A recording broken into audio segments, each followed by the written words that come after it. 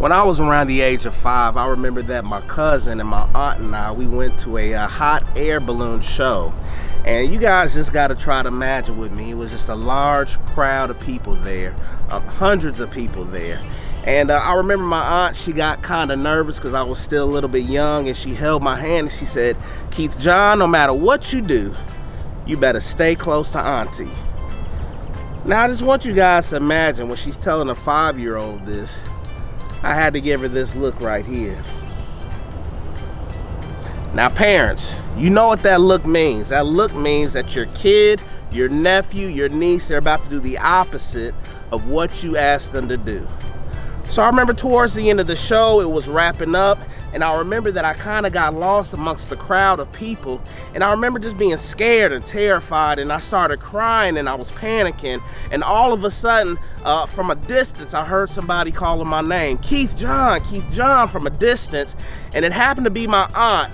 And I realized in that moment that the only way I was gonna find her is if I followed her voice, and eventually her voice did lead me back to her when she was calling my name.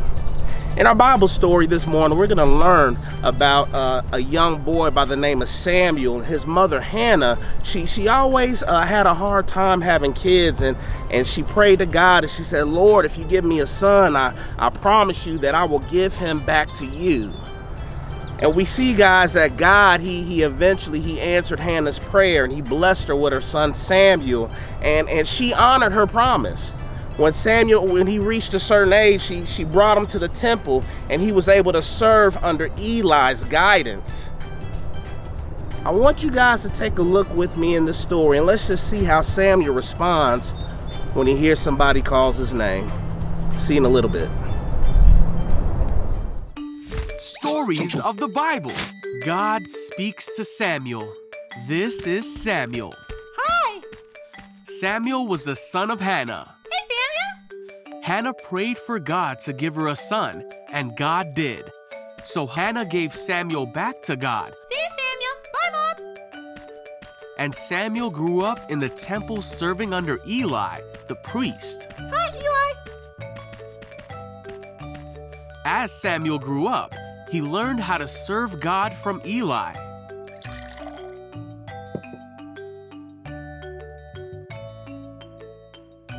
Samuel lived in the house of God, but he did not know God or what God's voice sounded like.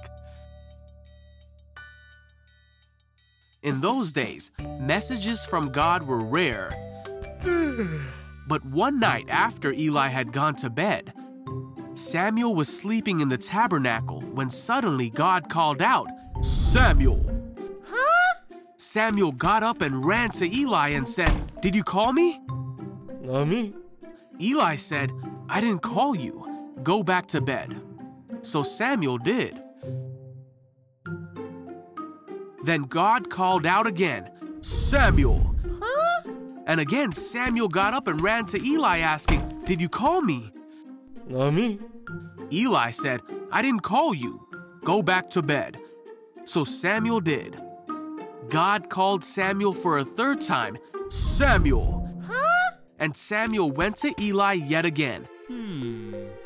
After 3 times, Eli realized that God was trying to speak to Samuel. So Eli taught Samuel to say, "Speak, Lord, your servant is listening." Okay. Samuel went back to bed, and God came and called as before, "Samuel, Samuel!" And Samuel said, "Speak, your servant is listening." God told him many things about what would happen to Israel. As Samuel grew up, God was with him, and everything God spoke through Samuel came true.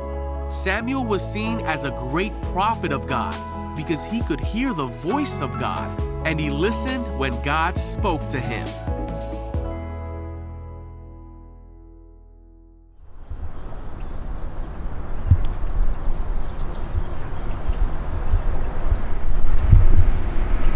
Some people think that God only speaks to grown-ups, but that's why I love this story so much, because we see that that's not true. We see that God is speaking to a young boy by the name of Samuel. And the fact of the matter is, if God speaks to a young boy, obviously he would speak to a young girl or other young kids. God knew Samuel's name just like he knows your name. And the same way he spoke to Samuel, he'll speak to you. But I want to challenge you. I want to challenge you to respond the way Samuel responded when he heard God call his name. I want you to stop if you hear God calling you, and I want you to say, "Yes, Lord, here I am," and just simply respond to that call. Amen. I want to give you guys a scripture for this week. John chapter 10, verse 27. It says, "My sheep listen to my voice, and I know them, and they follow me." Remember, listen to the voice of God and respond by saying, "Here I am, Lord." Let's pray.